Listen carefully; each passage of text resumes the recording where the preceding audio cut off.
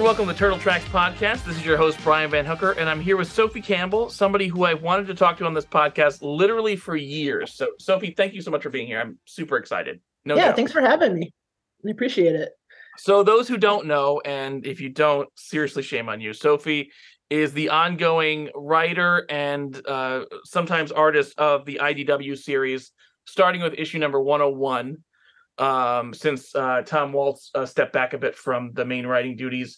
I want to get into all that stuff later, but I guess before we get into any of that stuff, I wanted to ask you about, like, your first Turtle credit comes in 2006, correct?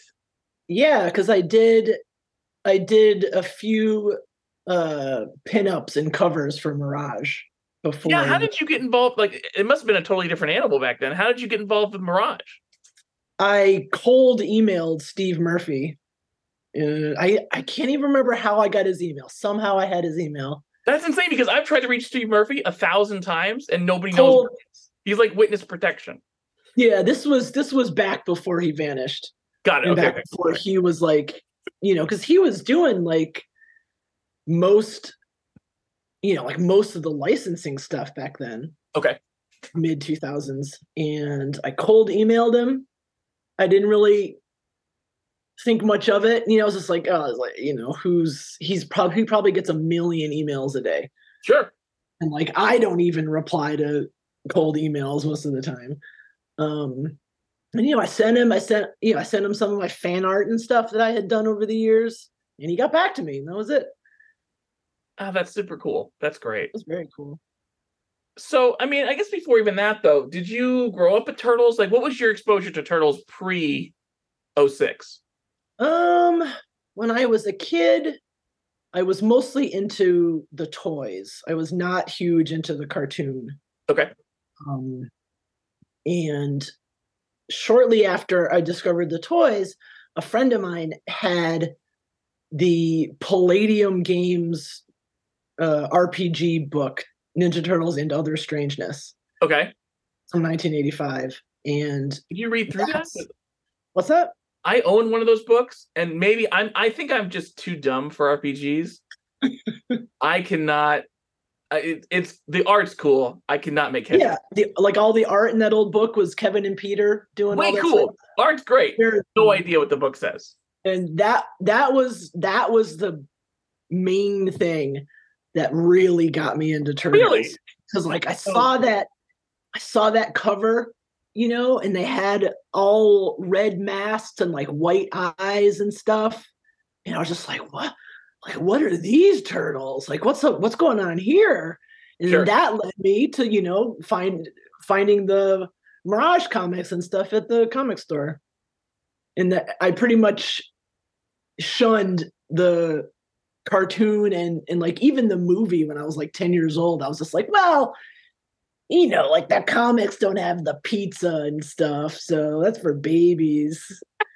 Even though I was a baby. Well, you said you were into the toys. Did you have a favorite toy or two from the line that you really were into when you were young? I really liked the Slash figure. Slash figure's great. That's a great toy. I agree. Yeah. Way cooler than, Archie's incarnation of Slash was very good. But like in the cartoon and stuff, he sucked. He was terrible. Yeah, like I remember, like I said, I didn't really watch the cartoon that much, right. And I remember hearing, from like kids on the bus or something that Slash was going to show up in the cartoon. Awful, terrible depiction. And I was just like, oh, I better watch that one.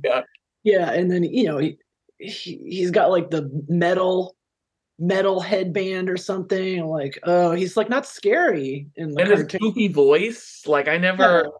Like what Chris Allen and Steve Murphy and Ken Mitroni were doing with Slash was cool, and that toy was cool. But man, that cartoon, and I love that cartoon, but Slash is a bit show. I liked the toy because he was like kind of scary. He's way cool, yeah. He's got like spikes on him. He's got these like disgusting teeth. He's got like that one yellow eye, like he's just blind. I don't know. Is it an eye patch? What is it? I don't know what it is, but it's awesome. I love it. And looks like his black mask. Like, that's awesome. Yeah, and then IDW came out with a super like IDW Slash. I mean, is easily the best now, I think, too. Like once they that whole story, I think the fact that he died kind of helped his story too. Yeah, Like, cool stuff. I've been thinking about bringing him back. Oh, really? Okay. Yeah, but I don't know if it's gonna happen or if it's cheap. I don't know. We'll see. He had a good death. I mean, I'm not gonna tell you what to do, but he had a nice arc. It's nice to see Mikey flash back to him on occasion. Like it was, you know, were you on when he died? What? No, I wasn't. Okay. I mean, I had done like some like mini series and side series and stuff. Right. No. Okay. But it's just it's one of those. I've been writing this thing for 50 issues or something. Yeah. And, I got plenty of ideas or whatever, but every so often I'll get fans who are just like, man, I miss Slash. I do miss Slash. I'll admit that. That's for sure. And that kind of gets me thinking like, yeah, I miss Slash too. Like, what if he comes back? And like then I'll brainstorm all these like ridiculous ideas how he could come back, and then I'm like, forget it. and then I never do it. Confirmed here, Slash is coming back. Well, don't get your hopes up. One thing I'm super curious about, and I asked this, like, I don't know, people like, I've had Ben Bishop on and a few other people like this, and I'm always interested in, like, how you found your turtles. So, like, I know your artwork super well. I mean, it's changed a little bit over the past maybe decade as far as your turtles go. Yeah, my stuff's always.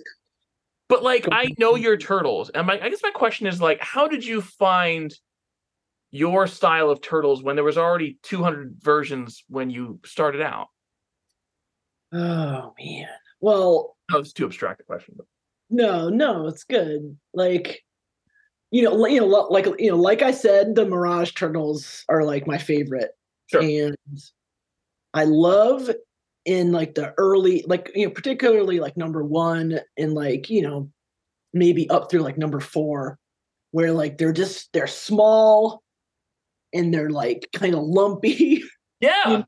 Yeah. I love when they're just like kind of little. I do too. I don't like it when they're big. That drives me like that. There's that. Yeah. There's that one like really early pinup that Kevin and Peter did, like pre comic, where they just have these like big stump feet. Oh, it's the 4 of them, like kind of like almost like a human pyramid type of shape. Kinda, yeah. Right. Yeah, like, I know what you're talking about. When there's still kind of like top. Yeah. Mm-hmm. That one's great. He has his like nunchucks like strapped to his arm or whatever. Yep. And those turtles were like a huge influence for me. I was just like, I love when they're just, it makes them seem less kind of like superheroes when they're like less muscular and stuff. Yeah, I can see that. Yeah. And so that's the kind of stuff that I used to do. And doing the IDW stuff, I kind of tried to, like scale them up a bit, make them more kind of like, sure, like early like Lawson turtles. When like, sure. They're big, but they're still kind of like squat, I guess. I don't know. It's so funny. I never would have connected that, because yours are a little rounder and is cuter. I don't want to sound like remotely insulting, but like, no, they're definitely cuter. But like, okay, but like yours are a little cuter than that. But like I can see some of the proportions too, like the calves and things like that have that, right? Right.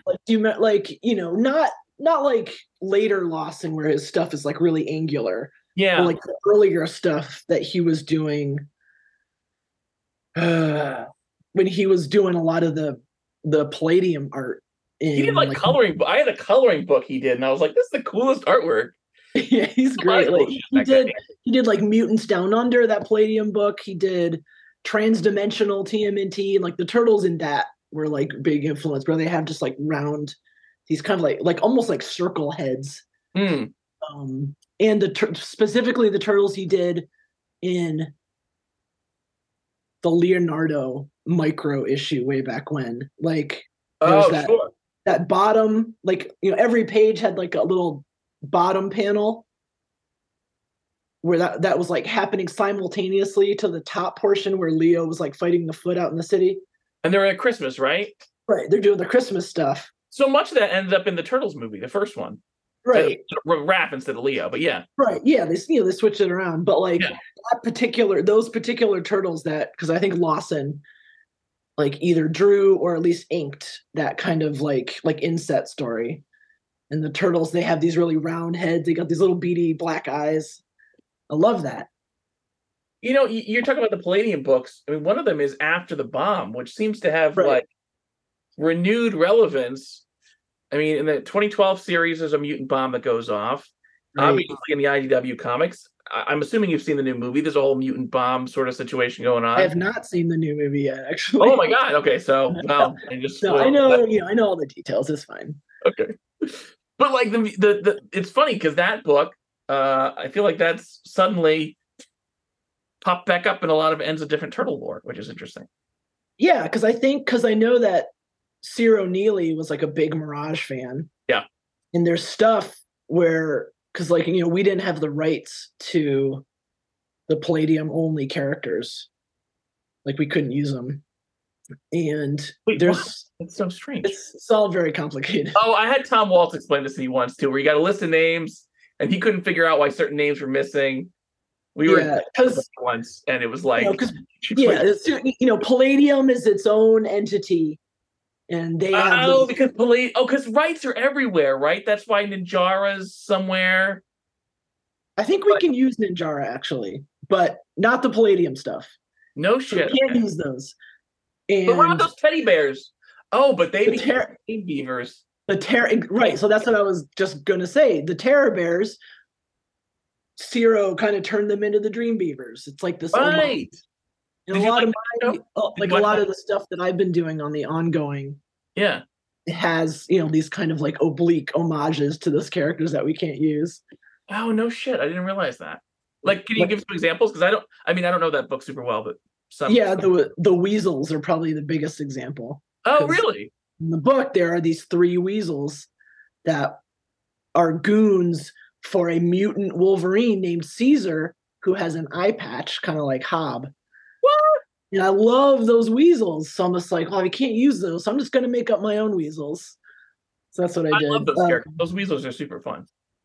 Diamond the porcupine, she is based directly on old art that Kevin and Peter did for the Other Strangeness book. There's all sorts of stuff like there's a band that I put in called After the Bomb, like Sheena's band. Of course. After the Bomb. Stuff like that. That's so funny. I never I don't know, like I said, I know a little bit of everything, but that's one like blind spot for me. Sorry, there's a mosquito here. There we go.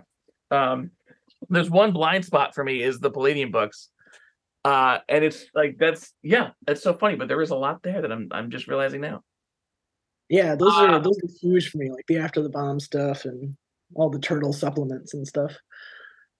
Now bouncing back to the Mirage days, so you did that one like front page thing for the Tales, because Tales, for those who weren't familiar with the old Tales books for Volume 2, which was the later series, the first page was always done by like a guest artist, and then the rest of the book was done by somebody like Lawson or whoever.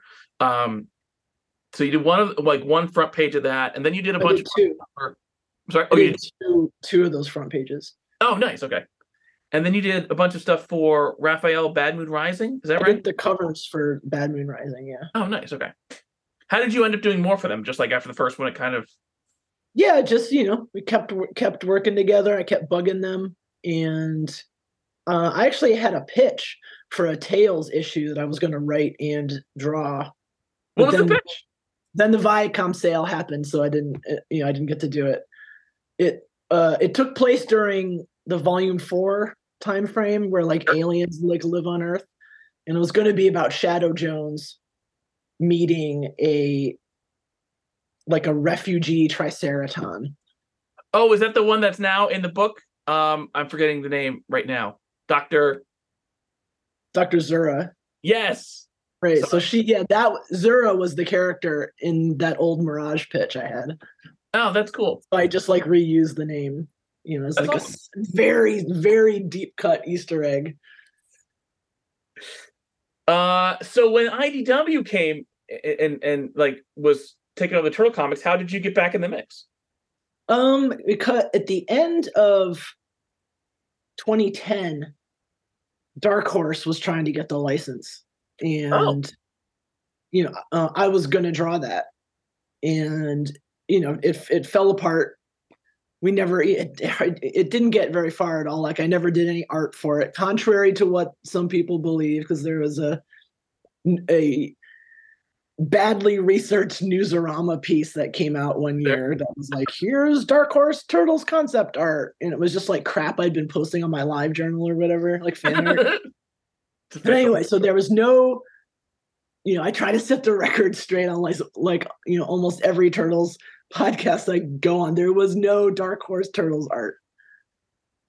There was nothing. Like we never even made it that far. But anyway, so after that fell through and IDW got the license, like I was really mad because they didn't hire me to draw it.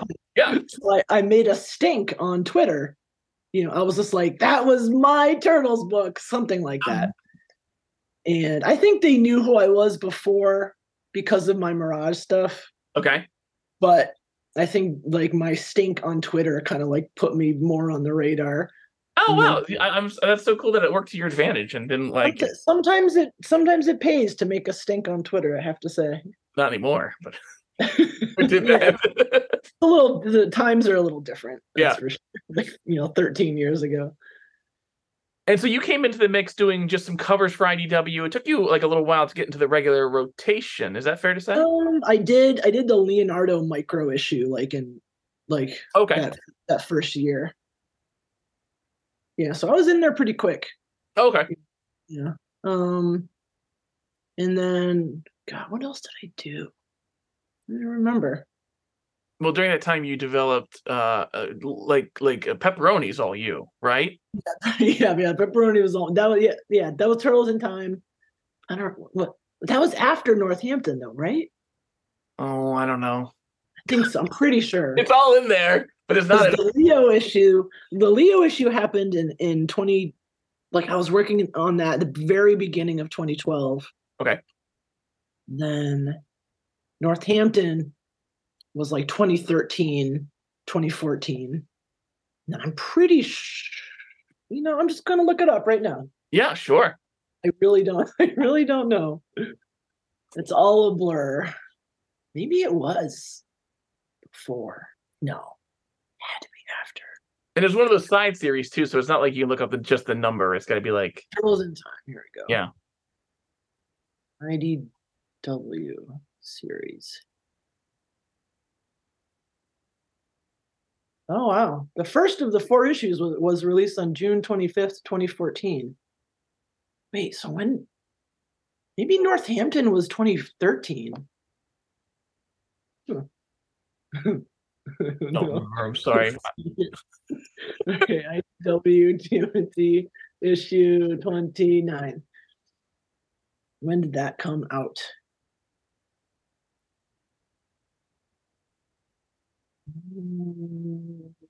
Oh, the IDW site does not have a release date for it.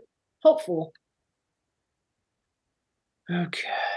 Well, I'll just I'm just going to check my trusty pirate site that I go to for ease of access. Oh wow, Northampton was 2013, so that was the following year after the micro issue.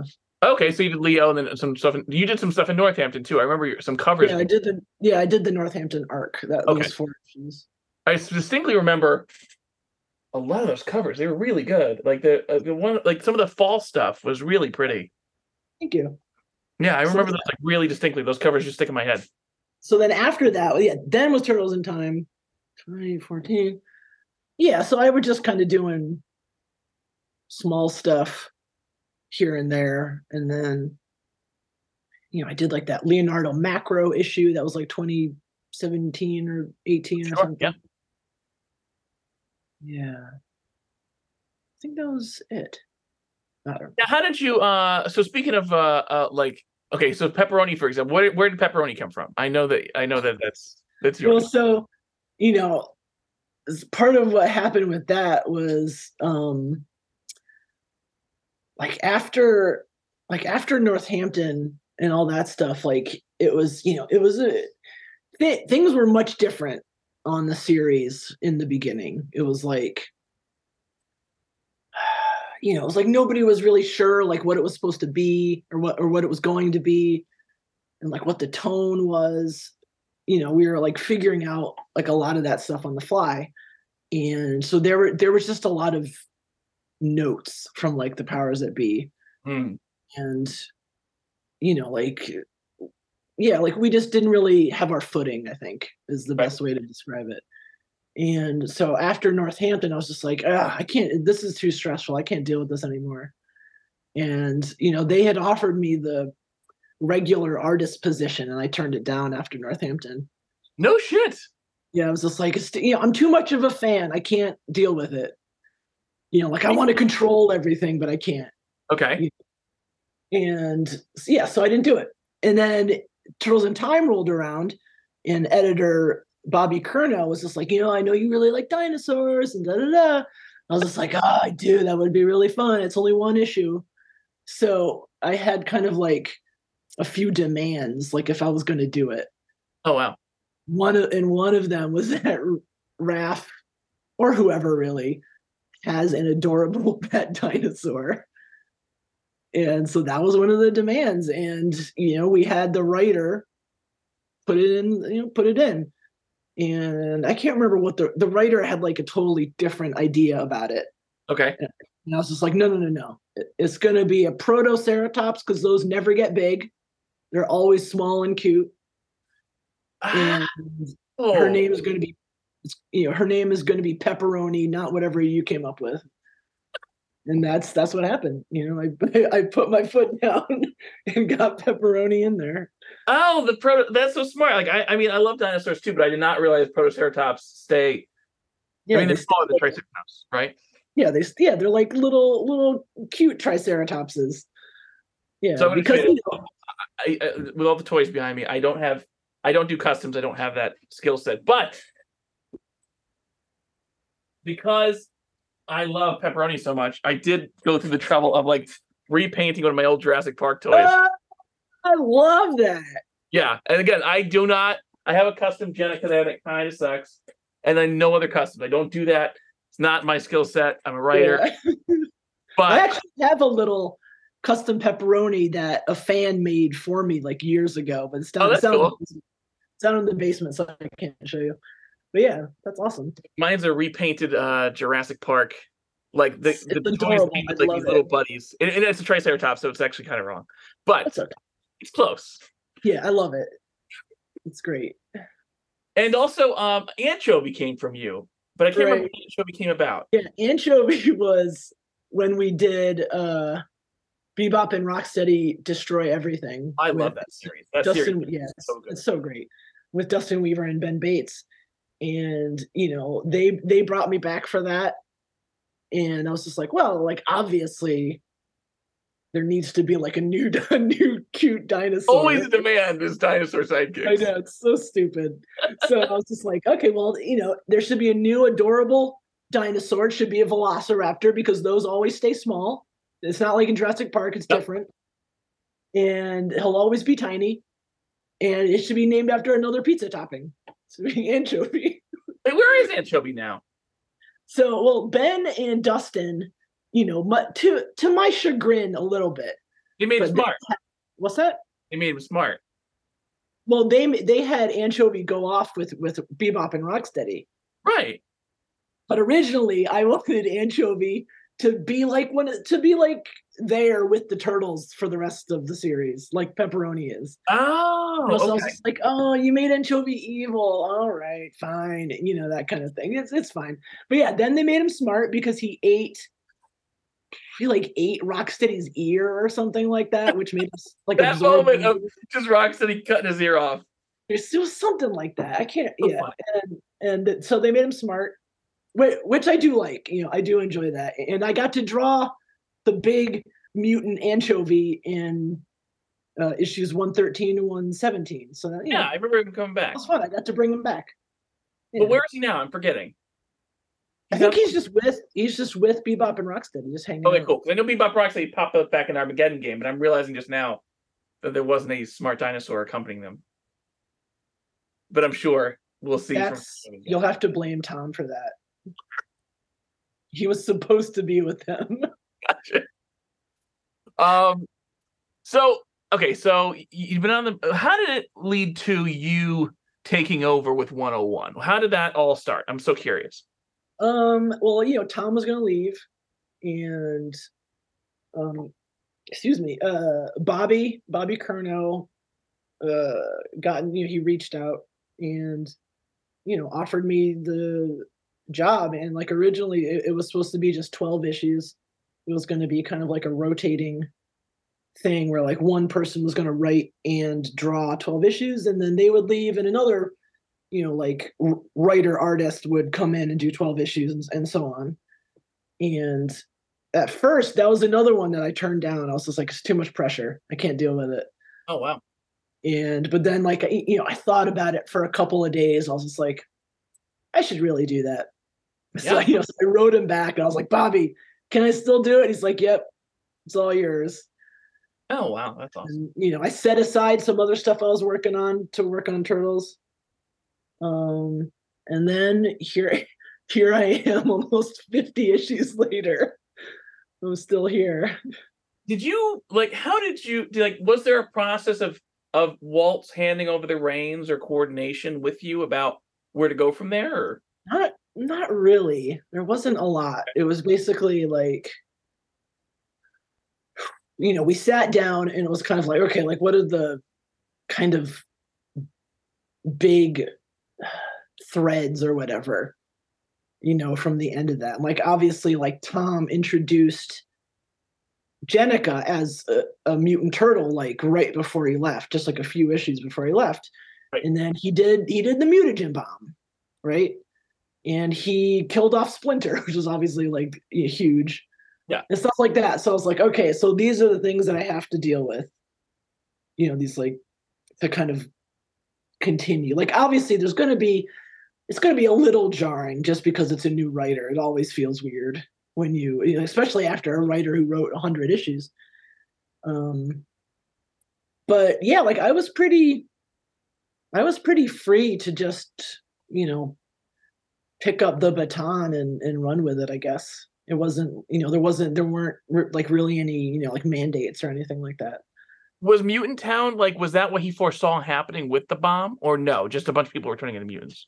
I'm not sure what Tom had actually envisioned for that, but Okay. that was all me. Like originally, I wanted it to be all of Manhattan was mutated. Oh wow. It was going to get walled off like Escape from New York. Yeah. But they were just like, maybe that's a little too much. So we just changed it to like one borough or whatever. But yeah, like all the Mutant Town stuff was me.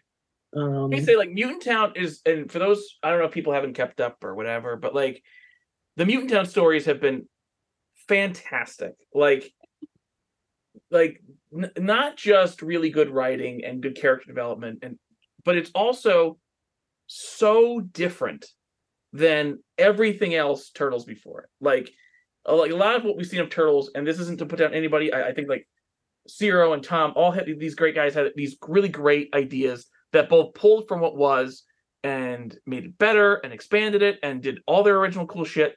But Mutant Town, to me, like I didn't see anything like that prior to that in Turtles lore, and I keep up with a lot of it. And it's just so fucking good. Like your stories have been fantastic. So seriously, I have so much praise for like what you've done with the Mutant Town stories because it's so different than anything you've seen over the past 35 years. Yeah, thank you. I appreciate that. And that was part of it because I was like, like when I think of Turtles or whatever, like my instincts always go to, kind of Mirage stuff where everything, like even when in Mirage, like even when there's like crazy stuff happening, it's like it's all very it has this really like grounded feeling to it. Where the Turtles, they're not like these world saving kind of heroes. Yeah. In those old comics, which I like. And so I'm like, well, I can't just have the Turtles like running around in alleys beating people up because IDW has already done that. I can't go back to basics because we've seen that before. So that's kind of why, I expanded the mutagen bomb. Like, well, what if it's not just like this one room full of people? Like, what if it like is like contagious and it like spreads to all these other people? And then, I could do something similar to what Peter did in Volume 4, where when the aliens land and like integrate into society, the turtles can finally leave the sewers and like, walk around in broad daylight. People just think they're aliens or whatever. Sure. And so I was like, I could do something. The only thing that's even close is that. Because I kept up Volume 4 too, and I guess that's because that was like my main touchstone for that idea. Interesting. Where I was just like, we haven't, like, we've gone 100 issues and we've never seen the like the IDW turtles like just be out and about and like having like lives and stuff.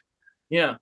And so that was like kind of my main, kind of spark for that idea. And it's like, well, what if they're like not only having their own lives or whatever, they're meeting new people? Like, what if they have like this community that starts growing from them, basically? Like what roles would they have in that community and so forth? A friend of mine pointed this out, who was a fan of the podcast, was like, oh, Mikey's I don't think it's named after this one, but Mikey's podcast is the same name as my podcast. And I was like, yeah. Somebody said that on Twitter. Yeah, it was actually named after the letters column in the Mirage issues. Mine was named after the first episode of the old cartoon. Yeah, so and somebody suggested to me, so I was like, it's all kind of connected, and it's alliterations. It's not like that original fucking title, but like, but somebody mentioned that to me. I was like, oh, this is so cool. So we can say it's he's got a podcast called Turtle Tracks. You have a podcast called Turtle Tracks, so it all fits together. I also really liked writing Hob kind of like he and Man Ray, they detonate this mutagen bomb, right? And they just clearly have like no real plan for like what then. So I just, I really enjoyed that. Like, I wish I could have spent more time with Hob or done like some kind of companion series about Hob. Like, like there's a couple like really brief scenes that in like where like I would have him in, he's like sitting at a desk and with like paperwork in front of him and stuff. And he's just like, he's just like dejected, like he clearly like did not foresee himself in this kind of like administration position. He's like, yeah, like we have a ton of mutants now and like people realize we exist, but like I'm not their leader. Like I can't be their leader because I suck. Like he just doesn't have the chops to like do like infrastructure and stuff he's just a really great terrorist, but not a good man. Yeah, exactly. And, so I really enjoyed that aspect of it, where it's like I can't remember what issue it is, but the turtles, like they finally get into like the Mutanimals compound, right? Like they've stormed it with all these other people, and they find like there's like a subplot where like like supplies were low like inside the wall of Mutant Town, right? And they find like crates and crates of supplies, and they're just like Hob just had all this stuff, like he just didn't know how to distribute it. Like you can't just throw it out to people, it just doesn't work like that. Yeah, sure. And so it's just like gathering dust in like his stupid warehouse. And I think I had him like Hob like left a note that was just like, take it, it's yours or something on it. And I don't know, I surprised myself by how much I liked writing the Hob stuff. Hob is such a great character. Maybe he's great. Such a like interesting and like tied into the lore so early on, like just such a great character. I love that character so much. Yeah, he's great. Yeah, I love him. Like, and now I love what he's doing with the island. Like, and now he's like maybe there's more like there's a little bit of Magneto in him, a little bit. Yeah. Like he's such a absolutely. Yes, he's great. I would totally, if they asked me to do like a Hob series, like I would totally do a Hob series. Oh yeah, I'd be down for that. There's like, this is kind of unrelated. This is a tangent, I guess, but there's one thing that I've been wanting to do with Hob, and it just never fit. Like, I have all these ideas that there's just not enough time for. I just can't do everything. And some things have to get scrapped, or they only make it in this kind of reduced capacity. But one thing I really wanted to do with Hob, I still want to do it, is I want him to somehow meet the little boy from his micro issue. The little boy that was Hob's owner when he was a regular cat. Oh. Because that is like the core to everything that Hob is. Huh. Where like all Hob really wants is to just have somebody love him and have this kind of domestic life, right? Like when he was a cat playing with that little boy years and years prior, it's like, life was great. And then the little boy's like parents were like, you can't have a cat. And they, kicked him out onto the street or whatever. He was like abandoned. And like, I would love either, like I had various ideas where like I would have Hob because now he's all like, humans suck, but then he runs into this kid who was like a few years older by this point. And Hob, like, he just feels it all like rushing back. He's like, but this one human was like really kind to me. And like, if one human can be kind, does that mean that there are like other nice ones out there and he can't handle it or whatever? And then I had another idea where he would discover that the little boy was accidentally mutated in the mutagen bomb. And wow. Okay. And he would discover, and he would realize like, oh my God, like I didn't mean for that to happen. Sure. And he would start grappling with like what it means to like force mutation on somebody, because that's what happened to him. He's grappling with it a little bit now, which is interesting. Is like, right, yeah, like I tried to like insert some of that stuff where I could, but I really wanted to have that little boy like show up again, but it just didn't. There just wasn't room for it. Like him as I think was it Reluctant Messiah or something? Was like the little intro they gave for him, and I was like, oh, that's a good way to categorize his character. He's so like he's super compelling. I love that. He's great. And like even when he was with the Mutanimals, like I mean, he did shitty things, but he can tell he actually cared about these people, and like his agendas were different, but he's very complicated. Like he's clearly a bad dude, but bad dudes have feelings too. The I know you haven't seen the new movie yet, but like the Superfly character, the Ice Cube's Fly character, is a lot more like Hob than any other character. Like, I don't know if it was direct or not, but there is. Maybe you'll disagree if you see it, but like if you decide to see it, like there's some parallels between like this character's not all bad. He obviously cares about mutants. He cares about his family. So like, I just love what like, and the fact that the Mutanimals like, and I love the Mutanimals from the Archie books, but like the Mutanimals are kind of like this renegade, weird terrorist group thing. Like, I don't know. The stories around Hob have been fantastic. Yeah, he's great. I love him. I'm curious. So you brought some characters out of the woodwork too with Mutant Town, like Mona Lisa. What made you want to bring her in? I had actually never seen that full episode with her in it, the old cartoon. Okay. But she's everywhere in like the fandom space, so it's like impossible. Like 3 female characters, so right. She was impossible to avoid. Yeah. And so I just knew of her like mostly that way. Sure.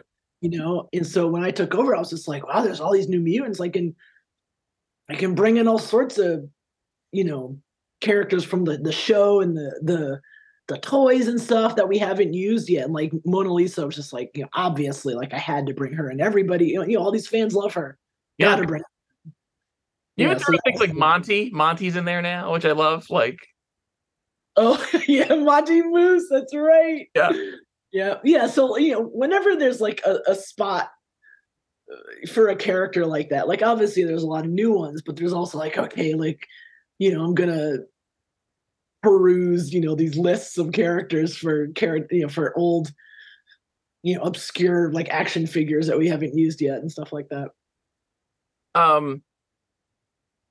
So were you around when they were developing Jennica?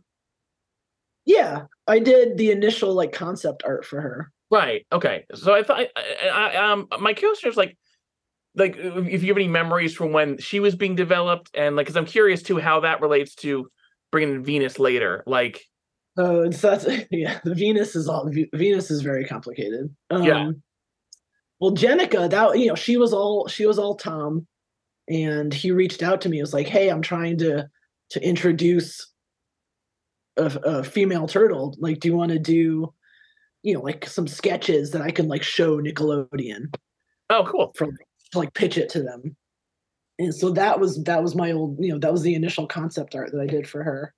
No, but And like, did you? So I'm curious. Okay, so designing her, what were you interested in doing? Like the previous turtle female was Venus, and obviously she's not like Venus. Like I'm curious about like what went into designing Jenica. Like how did you pick the outfit, her body shape? Like how did you figure out what Jenica was going to be? I don't know. She was pretty straightforward. I had done at the time I had been working on a Ninja Turtles fan comic called Secrets of the Ooze, and I was posting it on like DeviantArt. Okay. And there was a female turtle whose color was yellow named Artemisia that I had Oh, created okay. for that. And so in like it's also like what colors are left, yellow's like Limited options at this point. not many choices. But so I was just like, okay, I'm just gonna kind of they're completely different characters, just Sure. like personality wise, and their weapons are different and stuff. But like with Jenica, I was just like, okay, I'm gonna give her like ninja pants, which have now spread to the other turtles, which I love. We're all wearing pants now. Yeah. Love ninja pants. Yeah, some people don't like them, but it's like, well, they're in like a community now. Like nobody would go to their Pants dojo on, turtles. Like, come the on. parents were just like, oh, your instructors are naked. It's like they have to, like all the other mutants are wearing pants. Even Hob wears pants, and it's like turtles have to wear pants now. I'm sorry. Anyway, so with Jenica, like I didn't want her to look, I didn't want her to have like the shell boobs Yeah. and stuff like that, or like I didn't want her to have like have her mask like tied in a bow on the back of her head, Or like big Minnie Mouse eyelashes on her. right, exactly. Stuff like that, like have her with big like pouty red lips. I didn't want to use like Sure. those kind of like markers that cartoon characters typically use, right? Sure. And it's like, I mean, when you think about it, the other turtles, they don't really look like typical men, quote unquote. No. They don't Yeah. really have any of those features. So I was like, well, she should just kind of look the same as them. And so like I kind of draw her like a little slimmer. Some artists give her huge muscles. That's fine. But yeah, basically I wanted her to have the pants, like I said, because it's like she's, she wouldn't go from being a human wearing clothes to just being like, well, I'm a turtle now, I'm naked. No, a turtle and a nudist all at once. She should have her like ninja gear still, A lot of steps all at once. Yeah. Yeah. Did she have 3 toes originally? Yeah. So like my very first art for her had 3 toes. Okay. I was like, well, she's mutating from a human rather than a turtle. Like, what if that's like an indication of her heritage or whatever? Sure. But we got rid of it really fast. It was too confusing. But it's hard to remember one turtle has a 3rd toe. That's hard to remember. Right. Yeah. It's just like it's visually confusing, right? Sure. And that that didn't stop. Like there are still variant cover artists who draw her with 3 toes. Oh wow. Okay. And I'm always That's just the like, first picture that still pops up if you type in Jenica on Google. Right. Yeah, like that old 3-toed art that Tom posted. Yeah. And I'm always like whenever an artist draws her with 3 toes, I put this kind of like mental note like in the back of my head, where like, okay, this artist clearly doesn't read the comics. Oh. don't hire this person. So artists out there, don't draw Jenica with 3 toes. She's never had 3 toes in the actual comic. I know. I was just saying, like, just the original, yeah, just that one picture. There's only that one piece of concept art that Tom posted. And Anyway, yeah, two toes. Jenica has two toes. How did you pick the weapons, or was that already established by human Jenica? I'm trying to remember. No, that was me. So, Okay. like, I have this kind of conceit where each turtle's weapon kind of like represents a facet of their personality. Mm-hmm. And so I wanted Jenica to be the same. Like I didn't want her to have just, something that's like, okay, like what ninja weapons haven't we used yet? Let's just give her one of those. Like just give her a Kusari Gama because it's cool. Sure. Like so I picked the Tekko Kagi claws because one, they're reminiscent of the foot assassin claws, because Jenica used to be a foot assassin, right? Sure. They have big finger claw things. And the Tekko Kagi, unlike the other turtles' weapons, they don't really have like a handle. They just kind of like slip onto your hand and kind of like fasten onto your palm or whatever. And that to me kind of represented how Jenica like used to be in the foot, and how that's like kind of a thing that she can't just get rid of. She can't just like drop her weapon. She has to like remove it and like consciously decide that she's like not going to use this deadly weapon. And I felt like that, because Jenica, like ever since Splinter came along into the foot, like she's been on this like kind of redemption road, because she used to be an assassin. She would like murder people all over the place and stuff. And I felt like I liked the claws kind of being attached to her, in a way that the other turtles' weapons aren't. She can't just like disarm herself at a moment's notice or whatever. And yeah, so that was the thought behind the claws. Was Nickelodeon cool with the original design? Like, was there, aside from the toes thing, I know you eventually changed, but like, were they like into the idea of a female turtle joining the ranks? Yeah, they greenlit it. It was Cool. good to go. It took about 2 years for her to actually show up in the comic, but it was good to go. Yeah, it was a while in the making. Was there fear of, because there's always backlash about something, but like, was there fear of angry nerd fan backlash? Like, this is another Venus, we hate her because she's female. I guess so. Like at like I wasn't involved with like the actual pitch meeting, so I don't know what the Nickelodeon people said. Okay. And I actually wasn't working on the series at that point. Like I just did that concept art. And I think Tom is like pretty fearless. Oh yeah. Sure. Yeah, he just he's like either like it or you don't. Like I'm doing it. Yeah. And like I can't, I don't think I ever talked to Tom about whether he was worried or whatever, but I can't imagine that he was. Sure. I think it's just, it's time. Let's just do a lady turtle. The end. And the fans are going to like it, or they're going to be indifferent, or they're going to hate it. That's just how everything goes.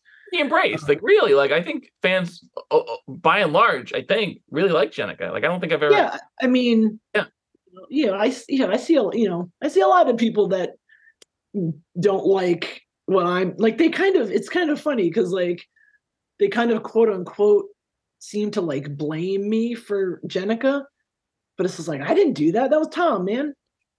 Credit where credit's. I love Jenica, but don't put those that 5 issues previous to you taking over. I know. Yeah, that was Tom.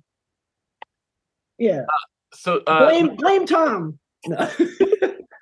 But sorry, go ahead. No. I want to talk about Venus. What made you want to bring in Venus then?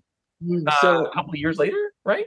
It was a little while. So Venus I had been trying to get Venus into the comic here and there for years. Okay.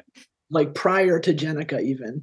Did you have some affection for Venus as a character?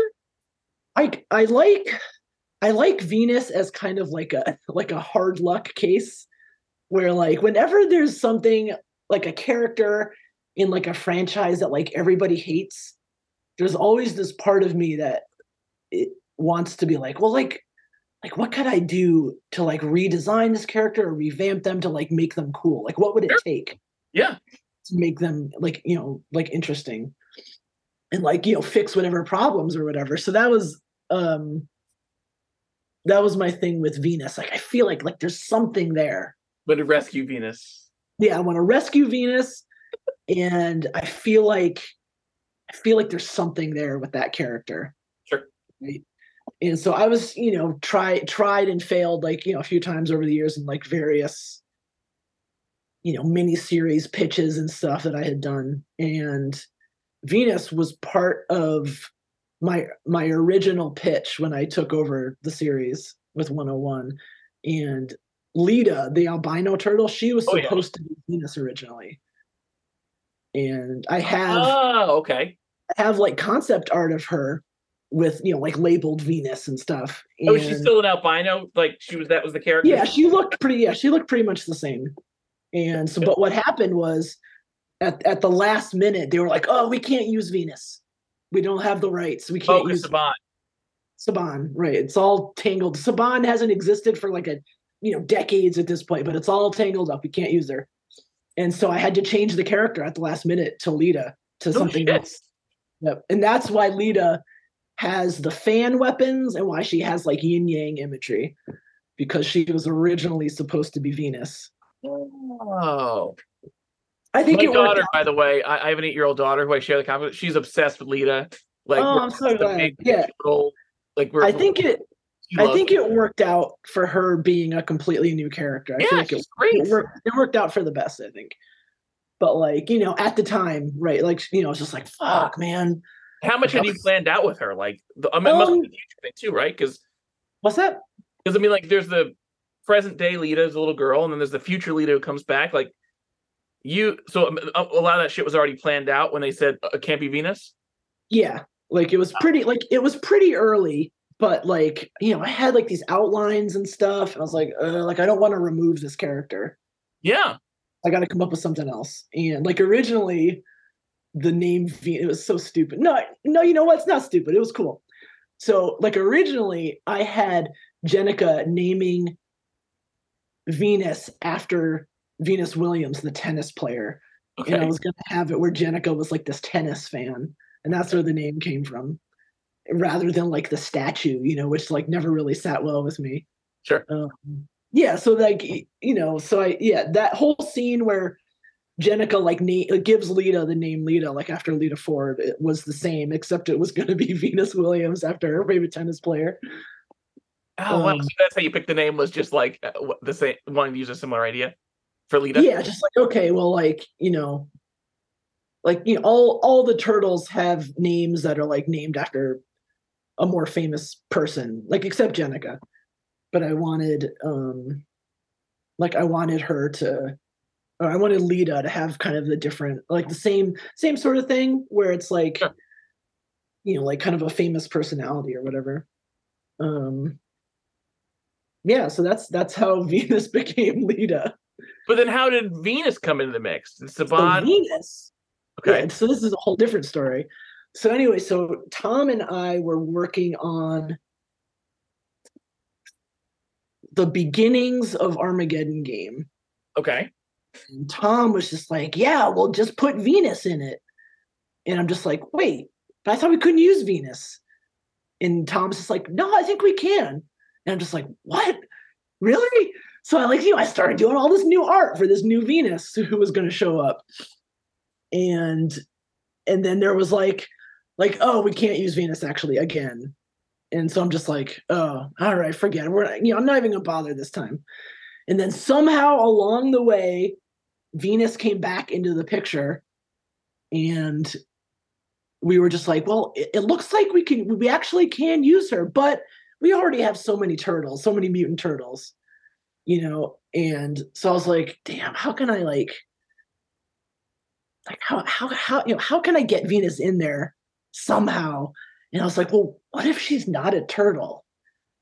And like, that was the seed of her being one of the punk frogs who gets like interesting origin. I really liked it. It was really cool. Kind of altered into a turtle. Yeah. Who has no arms like the Venus de Milo statue.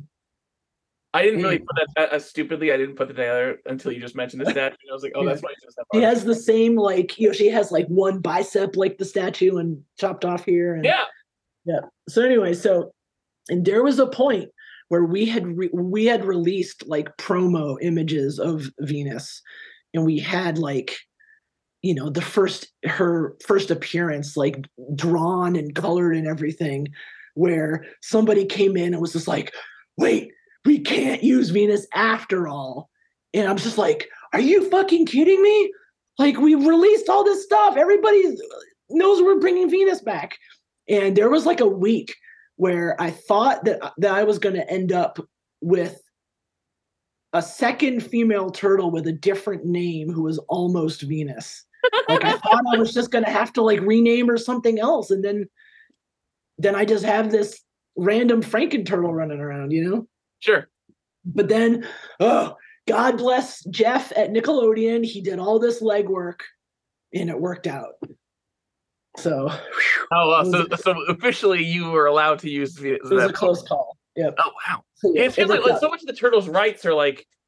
Yeah, and there are still things about Venus that we can't do, like, because of the rights. Like, we can't use the full Venus de Milo name. I was gonna say, is that part of it? Because we can't do that. Like, there's no, like, a lot of rights stuff is like just better safe than sorry, know. So, like, there's no, since Saban is defunct, there's nobody to go to and say, hey, we want to buy this. There's nobody to go to. There's no, like, I'm sure nobody has those contracts back in like from the like mid 90s or whatever. Sure. Yeah. It's just like this quagmire of, you can't figure it out, right? And so a lot of that is just like, let's just try to keep her as far from the Saban Next Mutation version as we can, while still being this character, right? Sure, yeah. So, and there's, like, we can't, like, we steered away from using like the yin yang stuff. We steered away from her like actually having a mask. Like, at one point I wanted her to get a mask, and we're like, sure. Yeah, you can't do that. So yeah, there's all these weird like stipulations and stuff, and that's how like a lot of those bizarre rights situations are. Yeah, it's weird. Like, I like a few years ago, NECA was making those coming out of their shells tour turtles. right. But like, they couldn't use those words because that was owned by a guy who I've interviewed. His name's Bob Bijan, who owns the tour and the music for it. Whoa. But rights like that are kind of all over the place for turtles. Yeah, and it's even more complicated because there are certain rights where you can do a thing in one medium, but you can't do it in another. Oh, wow. It gets even more complicated. Like for example, in the 2012 show, they have Tatsu, and they used Toshishiro Obata's likeness. Yeah. Right. And we tried to put Tatsu in the comic, but we couldn't. We can't do it. Which is where Natsu came from, Karai's like sidekick, because she's not Tatsu, because that was supposed to be Tatsu originally. Oh, that's funny. Yeah, so it's like, there's stuff where it's like it's like the 3D modeling thing is okay, but you can't, like, it can't be like two-dimensional drawn art. That's so strange, because it's still like, I understand like you having to reach out to Toshishiro Obata. Like, I understand you have to reach out to him, but that's so strange. It's just like, I don't know. There's something like with like likeness rights that is like really complicated. That's so weird. And did you say earlier that you are allowed to use Ninjara? I think so. I'm pretty sure. No, yeah. I always thought, and I think most of the fandom thought, that the reason why Alopex exists is because you couldn't use Ninjara. Yeah, that's a common misconception. Ah. Yeah, like Alopex, that was all Brian Lynch and Kevin came up with her. No shit. But I remember when that was going around, like, oh, we can't use Ninjara because she was like in Furlough, or she was in, the Archie, blah, blah, blah. But then I saw like the available character master list at one point, and Ninjara was on it. So I was like, oh, I may or may not have Ninjara plans at this point. Oh wow. See, but yeah, it's all very strange and Um, confusing. Speaking of Armageddon game, what was that like? Like, so Tom, like, how did you? I'm always curious about how those things like unfold. So, like, throughout your run, has Tom, like, I know you and Tom and Kevin have worked together or gotten the okay from them, or like, what has been their role since you took over, or not at all? I don't know. Nothing, yeah. Like I think they're credited as like story consultants or something Right. in the issues, but they weren't really involved at all. Okay. It was mostly me and Bobby. Would do all the writing stuff. But with Armageddon game, because there was there were various points where I was like, like, okay, I'm gonna leave at issue 120. Okay, I'm gonna leave at issue 125, and it just kept getting pushed back. And there was a point where like maybe like Tom should come back and blah blah blah, and it kind of turned into Tom was like, well, I don't want to come back and just like do the same stuff I was doing before, but like what if like I still have all these other story threads to wrap up, so like what if we just did it as like an event kind of Oh, that cool. Okay. coincides with the ongoing instead of like replacing the ongoing with the big event. And that led, so I'm like, okay, so the ongoing is going to continue, so I'll stay on the ongoing and we'll like coordinate everything, and have the ongoing tie into the Armageddon game series and vice versa and so forth. Was that a headache at all, or was it difficult to like? Because you also have Armageddon game Alliance, Armageddon game opening moves. Like, there's a whole bunch of like, was that hard to figure it out? Like, where all the pieces go and what comes out first and next and all that? It was a bit of a headache at times, I'm not gonna Sure. lie. Yeah, just like like trying to coordinate, and like there would be times where like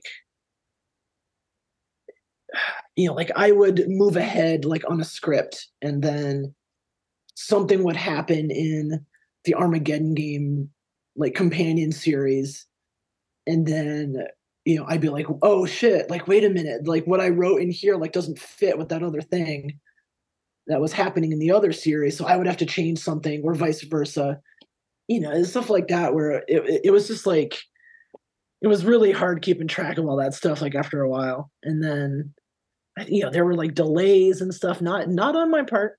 There were delays and stuff, and like like Armageddon game 8 came out like after issue 140 of the ongoing, but 40 Oh, is okay. supposed to take place after Armageddon game 8. There was it was a lot. Like maybe like halfway through I was just like, maybe this wasn't such a good idea. I mean, the result is really cool. The result, like, it came out, it's I can't believe it came out like as good as it did. it is. It's It is. like I could never have kept track of all that stuff behind the scenes. As a Yeah, fan, I had to kind of. I told you before we started. Like, I had to go like to the IDW reading chronology and the wiki and make sure I knew what to read in order. But like, the end result's very good. Like, I really was yeah, happy. yeah. I'm really proud of how it came together. I Yeah. think like when you're in it, like when I was like in the thick of it, I was like, oh, Oh, sure. Yeah. this is terrible. I hate that. I hate this because I have to like double check with like 5 people on like what they're doing, so like I don't contradict anything, and they don't contradict my thing, and like how is this going to line up with the scheduling and blah blah blah, like all that stuff. And there were definitely times where I was just like, this was a mistake. This was like we're never gonna pull this off. It's never gonna come together at the end. And then it did. And there's a couple of scheduling blips. But yeah, it's maybe I shouldn't have doubted that it was gonna come together in the end. I should have been optimistic and trusted Tom. I don't know. I think I'm about set. The one thing I wanted to ask you is, same thing I ask of everybody, which is who's your favorite turtle and why? Leonardo. Why is that? I like Leo because I like the burdens that he carries. Like, he's got to be the leader. He's got to be the straight and narrow one, and like, that's hard to shoulder. And I like that in some versions anyway. Like maybe like the 1990 movie and stuff. Like he's just as angry as Raph is, but he like bottles it up, like instead of letting it out, which I like. I like what you've been doing with Leo. Like like him being kind of reluctant to, like, he didn't know what to do after Splinter died, and he doesn't quite like that confusion in him is very interesting. Yeah, which I like, because it's like, he's all about like structure, and all of a sudden, like when the structure is gone, he's just like lost, which I like. Yeah, it was interesting because like I think like when Splinter started to turn kind of like darker, I thought like Michelangelo and Leonardo had the two most interesting reactions to that. Michelangelo's stories were some of the best Mikey stories ever, where Mikey's like, I'm out. Those are great. Yeah, so good. Like, and like Leo to have like his Splinter's always been his like North Star, but to not know where to go. It's so interesting to see Leo confused and Mikey so sure of himself in that. And it's like continue post Splinter's death, where like Leo like doesn't want to be the constable. He doesn't know he just doesn't know what to do with his life now, and that's interesting. Yeah, absolutely. Yeah. I'm all set. This was such a pleasure. Seriously, thank you for doing this. Yeah, thank you so much for being patient and having. Oh my God, no, seriously, this was just super fun. Like I just thrilled to talk to you. So.